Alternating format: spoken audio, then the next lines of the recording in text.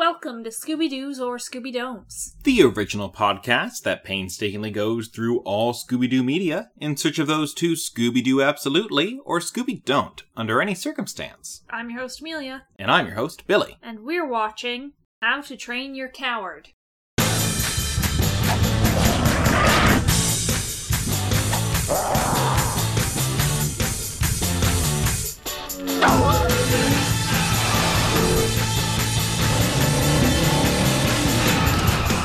Now, Amelia, did you notice any specific kind of monsters in this episode? Perhaps a big duck? I'm so fucking tired of this series. I thought that would be funny. A little bit of a fun little vampire voice. There's a vampire in this episode. It didn't perk you up, it seems. No. Okay. It didn't. Because you'll find that I had to watch a cold open with a singing duck man. Yes. And that also, this is a Nosferatu, and Nosferatu came out during the silent era of movies. That's true. Which vastly improved it because it wasn't Bela Lugosi doing a stupid voice. That's an extremely good point, that the voice that I used was a Dracula voice, and this is a Nosferatu. Tell you about Nosferatu, though. How many acts does that movie have? Too many. I remember we watched it together, and you were shocked when it started getting into the higher numbered acts. Because I think you were expecting, the traditional 3. Yeah. A 3-act structure for a movie. I feel like movies have always done that. Apparently, it's rather new. But what we have here, at first glance, this episode does start with some very classic horror tropes. We have bats flying at the screen. We have a banging on the door of a cliffside mansion. The owner plays the organ. And then there's a quackogram. Or a duckogram. I'm not quite sure what his business is called. A nightmare, if you ask me. You wouldn't hire a big duck to come and quack a funny little tune at you. No. What if it was Ducky Momo? When I was small, the world was such a strange place. And that was all until I saw his strange face quacking in slow-mo. Ducky Momo is my friend. Once again. Ducky Momo is my friend. Yes, Billy. Ducky Momo is all of our friends. Phineas and Ferb taught us that. However, much like Nosferatu, Ducky Momo doesn't speak. That's also that true! That is to his great advantage! That is also true! What we have here instead is a very disillusioned man who has arrived at the wrong house, and at least has a line I did laugh out loud at. I managed to find the only house in America without a kid named Braden in it. Very good. Too many kids are named Braden. That's just a public service announcement from me. I've never met a Braden. That's because we don't associate with a lot of children in our day-to-day lives anymore. The anymore is ominous. I don't know why I put that in there. And my other note, before I get to premise, my other note for At First Glance is because we cut away from what's happening there at the Spooky Clue Mansion to the gang finishing a mystery. What do you mean Clue Mansion? It's not a mansion, it's a castle. You're banging on a door at night. You're right, it's nothing to do with Clue. It's just a big old castle. But we cut away from that. And we cut to a mystery in progress. And it's always strange to me to get an end of mystery opening in the actual series proper. That's very much a movie trope in Scooby-Doo. So it's always a little odd to see it show up in the actual series. Also, I'm pretty sure they're fighting Solomon Grundy. Yeah, that is just Batman's villain, Born Solomon on a Grundy. Monday. Get out of Gotham, Scooby Gang! That's his! Anyways, would you like a premise? Because I think the premise will illuminate a lot of what's happening here. Shaggy and Scooby finally want out of the mystery-solving business and get replacements. Unfortunately, their replacements don't know what to do, so they have to stick around to show them. We didn't cover any of that. Now our listeners are even more confused. We've talked about Nosferatu and Ducky Momo. Yeah, well, hey, this is not a problem with us. This is a problem with the premise. With Be not Cool, not yes, I mentioning vampires, not mentioning castles. It mentions the gang plot, the B plot of the episode, which is that Shaggy and Scooby are quitting. And I feel like at this point, we have seen this quite a few times. It's a hollow threat.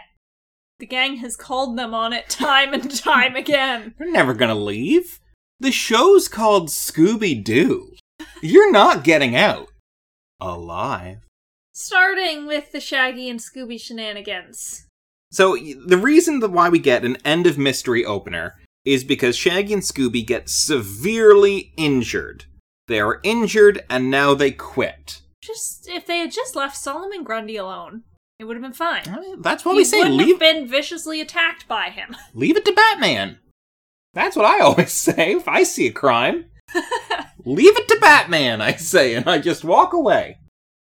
Should we talk about their replacements? They're going to get a spot later, right? Yeah. But essentially, Shaggy and Scooby have brought in replacements, but they're going to do some on-the-job training.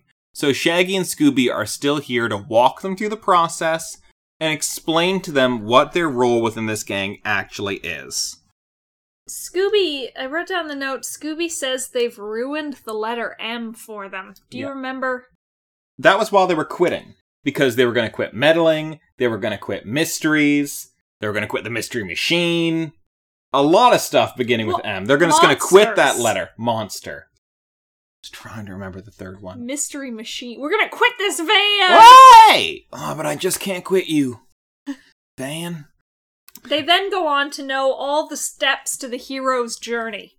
Well, and as we all know, the classic first step is to refuse the call to action. And that is a step that Shaggy and Scooby have got down. They are good with that step.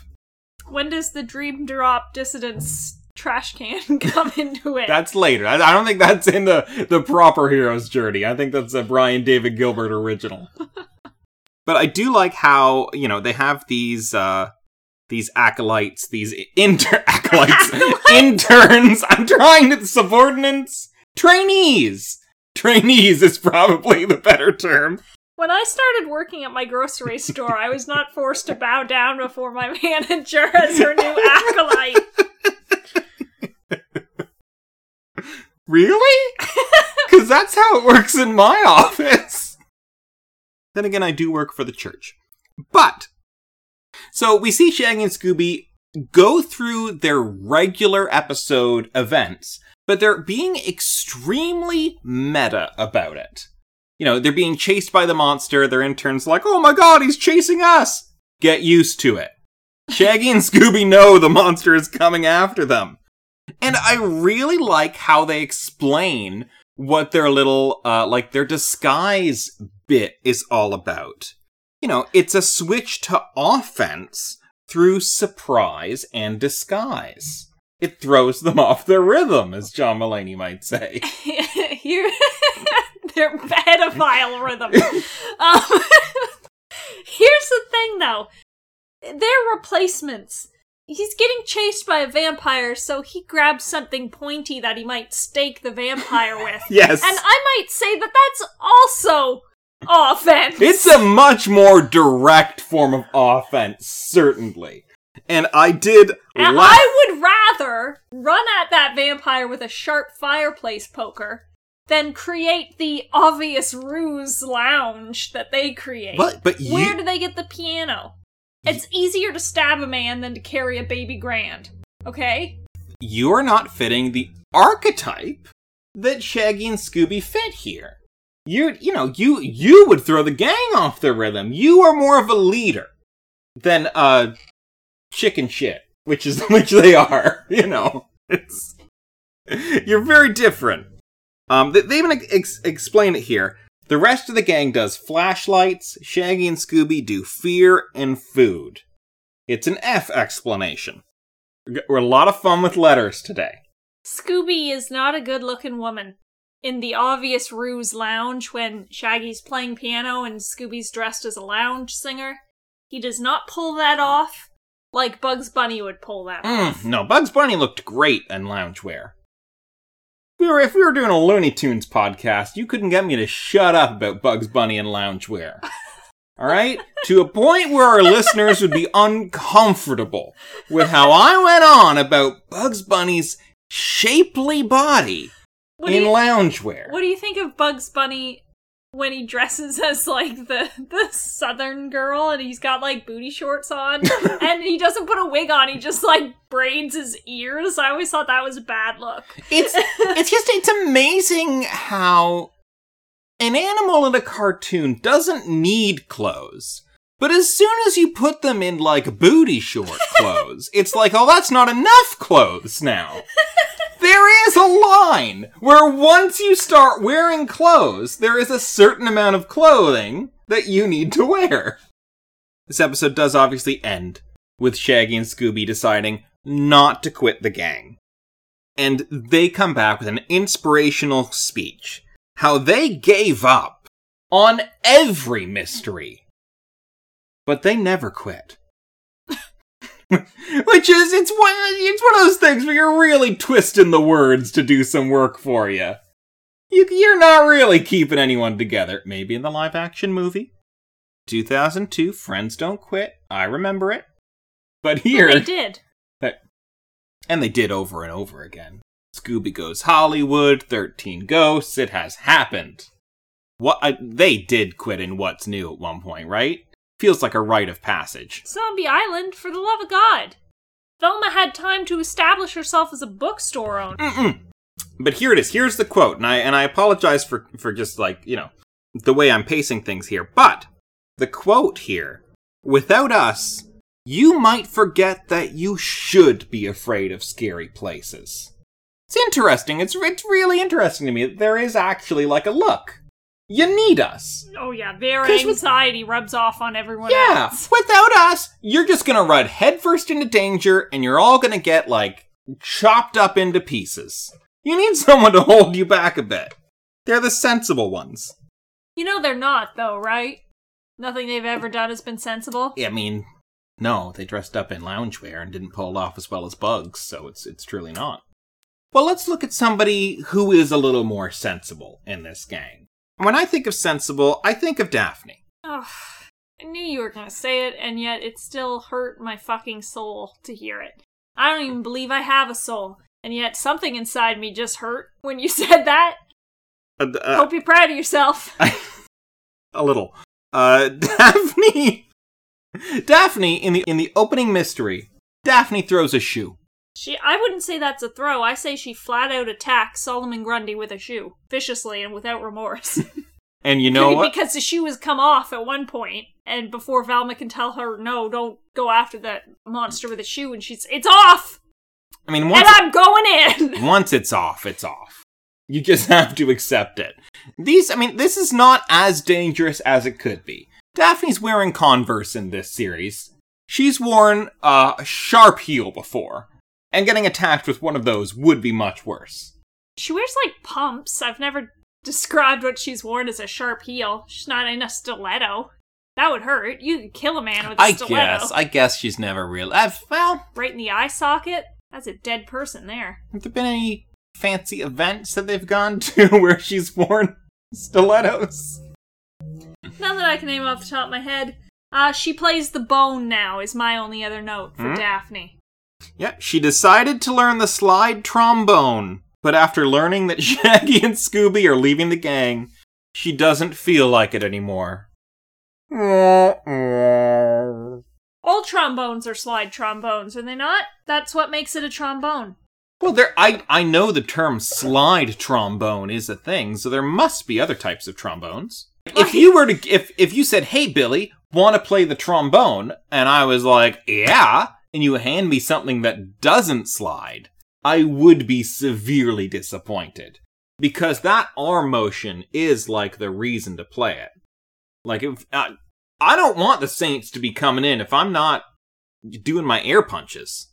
You only use the slide with one hand, Billy. The other one has to stay still so you can hold the instrument. I'm rocking back and forth. I'm also ready for a fight.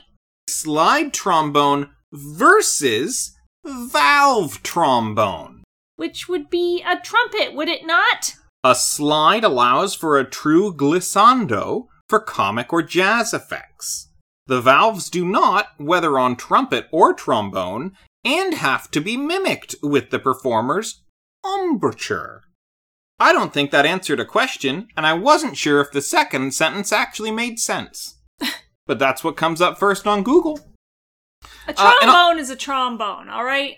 I will accept this. If they were gonna make her with a valve instrument, they would have handed her a trumpet. Something really fucking annoying. I actually think she might have played the trumpet at one point. She played the tuba at one point, didn't she? I don't know. She's a multi-instrumentalist. Daphne doesn't do a lot in this particular episode, and that's evidence from the fact that, after an inspiring speech and Fred is saying that Shaggy and Scooby were right, and that Velma was also right, and Daphne, you haven't offered anything to be right or wrong about. She stands up and she proudly proclaims, "That's okay!" Fred pointing at Daphne and saying that she hasn't added anything is a mood for this whole damn series. I thought you would enjoy that. Yeah. Fred's calling it like he sees it. And if only he wasn't a cop fucking bootlicker, I could get behind him, but I can't. Well, let's go to Fred. Alright, fine. My only other note for him, besides him saying Daphne's worthless, is that he has mystery-solving contracts everyone needs to sign. Yeah, presumably Velma and Daphne have already signed the contracts, and it's a bit of a pet peeve of his that Shaggy and Scooby refuse to sign. But he does get them to sign by the end of the episode, so they are locked in under Fred's terms and conditions. I made a note that Fred got attacked by the vampire physically while he was driving the van. They were simply driving through town, and Fred started getting this vampire going to town on his neck. Violent! Fred's also excited about a classic mystery. Who isn't? He does feel a little bit bad when he gets Morley and Bumpy, who are the aforementioned acolytes, turned into vampires. Yeah, a touch of guilt there. Yeah, that men have died on his watch. If they hadn't signed the contract yet, so Fred's liable right now. And then, what of the Velma vision? A quote from her is that what's important is that we're best friends. Because Shaggy and Scooby are quitting because of the mysteries, and she says it's not about the mysteries, it's that we're best friends. Since fucking when? Be cool, Velma Dinkley. Since fucking when have you even been able to tolerate looking into each other's eyes? You all hate each other. It is so blatantly obvious you all hate each other. I mean, she says, I can't picture us doing this in 47 years. Not this gang! Not this gang. If this is the way it started, probably would have been doing something else by the 70s. Classic gang, yeah. Because they were all lacking in personalities. So that was fine if they stuck together. Mystery Inc., they saved the goddamn universe. You better believe they're sticking together. This gang, they will unfollow each other on Twitter as soon as they're all away at different universities. There's a lot of social media drama going around on here.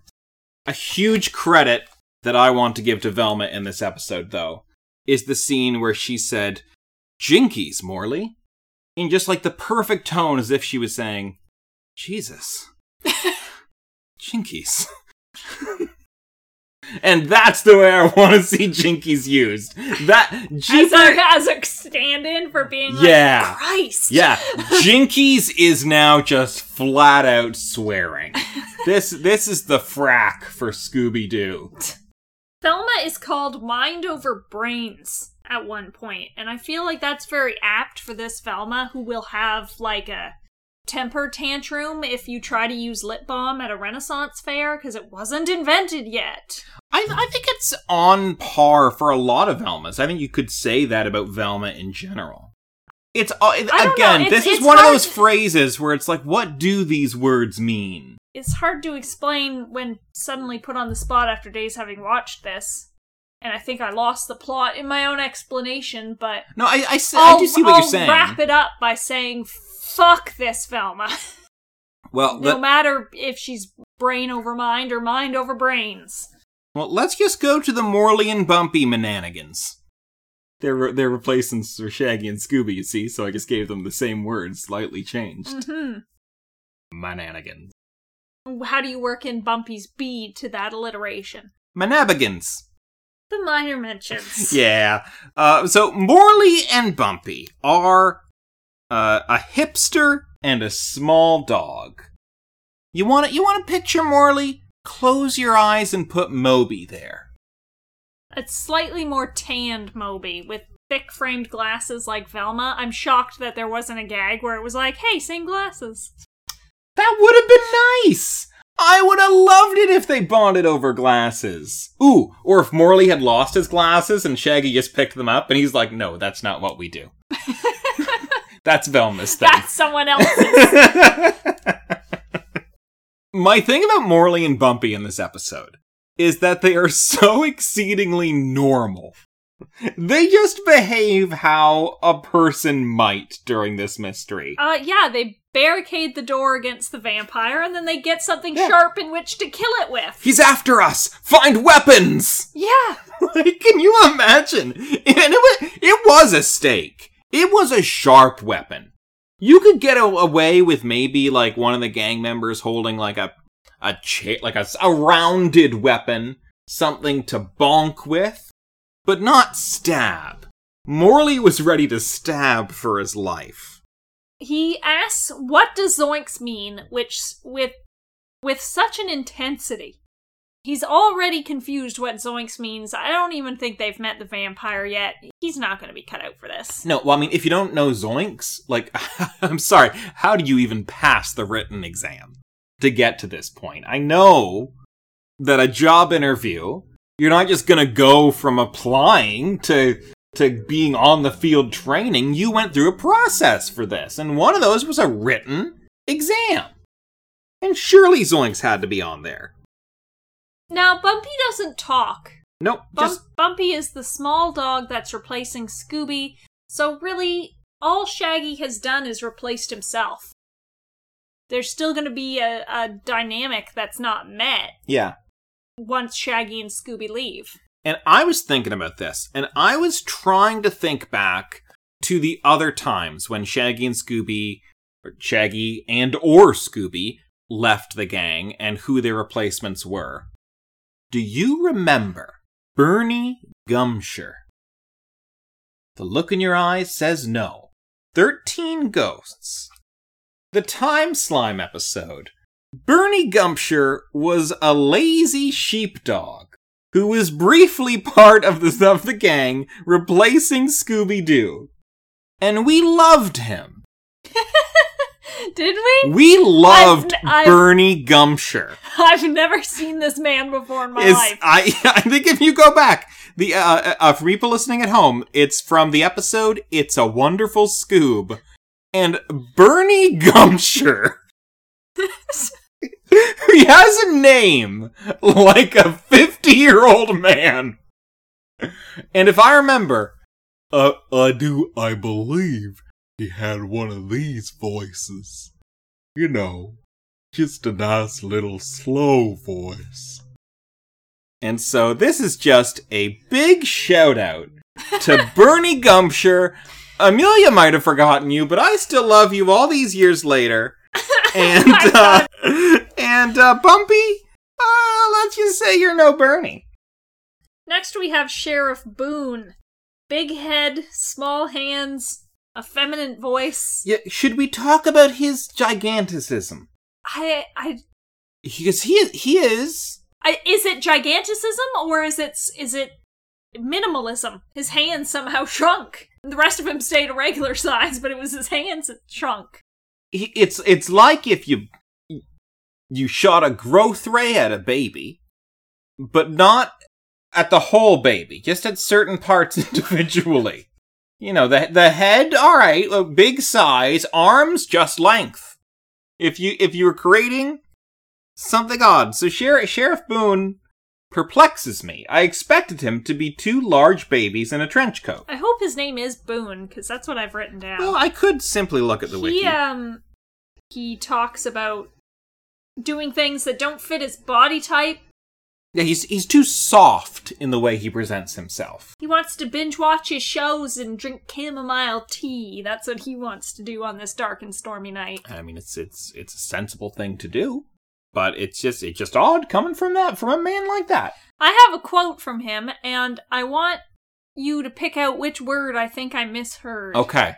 I don't feel anything that makes my vag tingle. I do think you got something wrong there. Yeah? I do think so. Is it the vag part? Yeah, I think it might be. I think he might have been saying badge, if I were to put 2 and 2 together, with him being a police officer and all. I don't think he said it makes my vag tingle. Well, then he's missing out. I guess. There is also Paco the caretaker. He is a creepy man. He is an organist. He allows bugs to crawl on his face. That was an arachnid. It was a spider. I stand corrected. He does offer the gang a freshly baked bundt cake. Like he's offering to go bake a new bundt cake just for the gang. I don't even care if you're the villain. You get off scot-free in my mind. That's just kind. But he is the villain. He is, so take him to jail. Or, as my last minor mention here would do, the murder cop. Now let me end this abomination.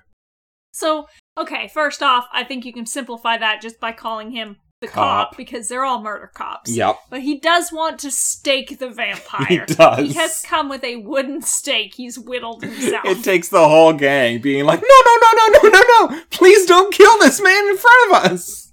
But yeah, our villain, the Nosferatu-style vampire. I do like that it was a Nosferatu vampire instead of a Dracula. Still going with this joke, eh? I can't remember if I did it off screen or well, I did it off screen because we don't record any video footage, but... I think you came up with this the other day at the park. I think I did. It's just fun to say Dracula wrong. Dracula. Yeah, this Nosferatu vampire, he's tall, he's skinny, he's got the big bat ears, bald, bluish skin. And I don't think it would have been as effective if he didn't viciously attack Fred while the van was in motion. That colored my perspective of this vampire and his ruthlessness. Did we get a backstory on the vampire at all? It's quite possible. I tend to zone in and out as we watch these things. Well, it didn't get a name. He's just being called the vampire here. So I don't think we got any specific lore. Just, apart from the whole, basement of this castle was filled with coffins. So that wasn't so much a verbal lore, but, a mise-en-scene that was presented that maybe told you that there was a vampire horde under this castle. A brood of vampires, if you will, like cicadas. The Nosferatu is Sheriff Boone and Paco as his uncostumed sidekick. Yes. In villainy. They were doing theft.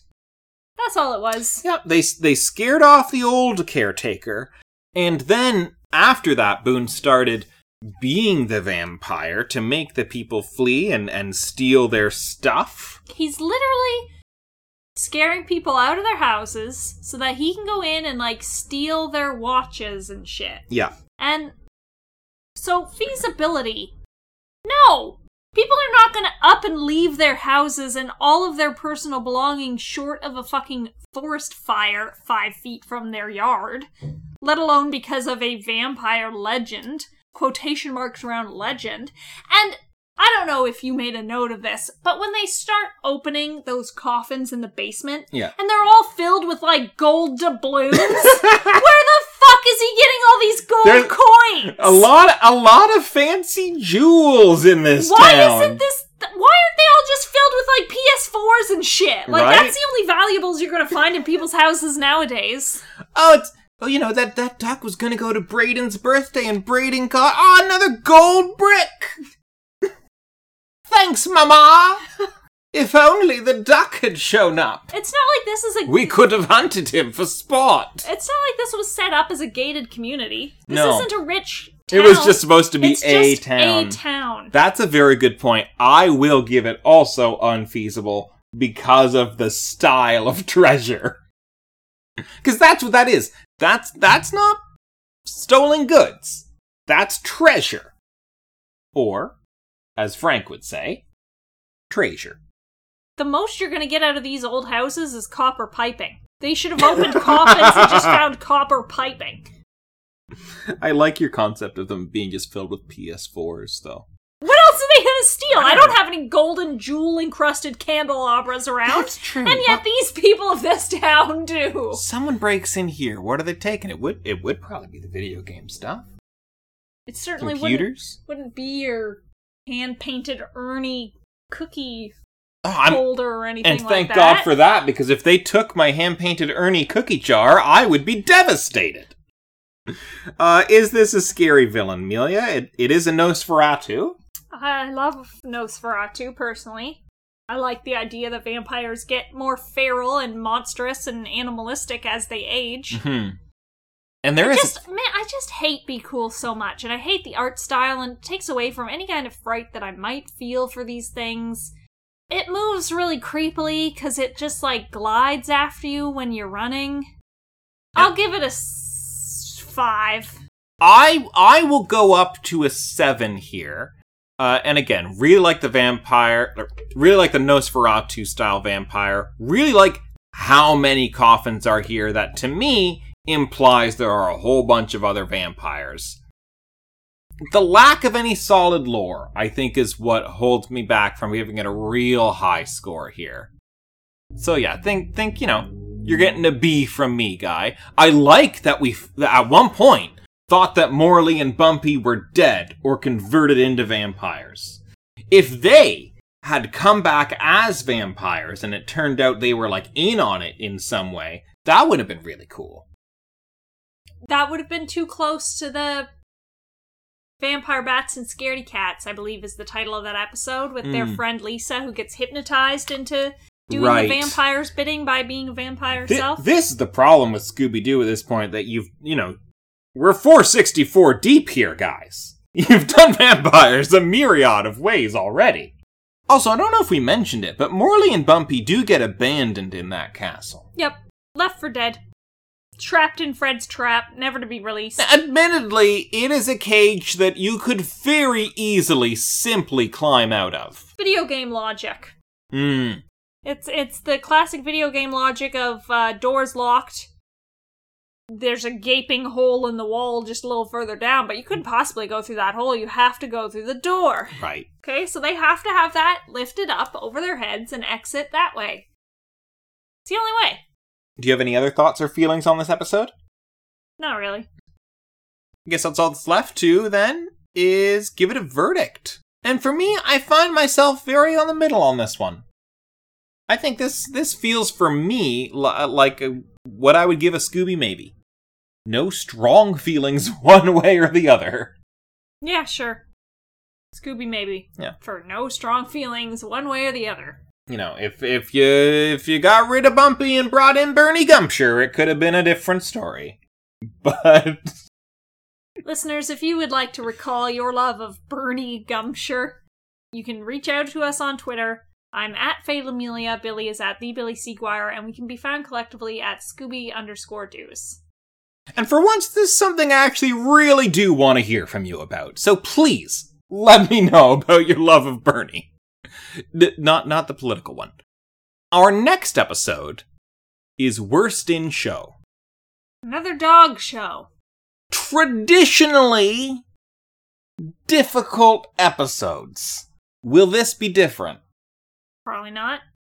Then on that note, that's it from Scooby-Dooby Us. To Scooby-Dooby You! Now, if we ape the style of Best in Show, Make it sort of an improvisational documentary where Fred Willard gets involved. That I'm all on board for. And yet we know Fred Willard is only in one Scooby-Doo property, so... I know. It's not going to be that Harry Shearer? I'm getting my hopes up.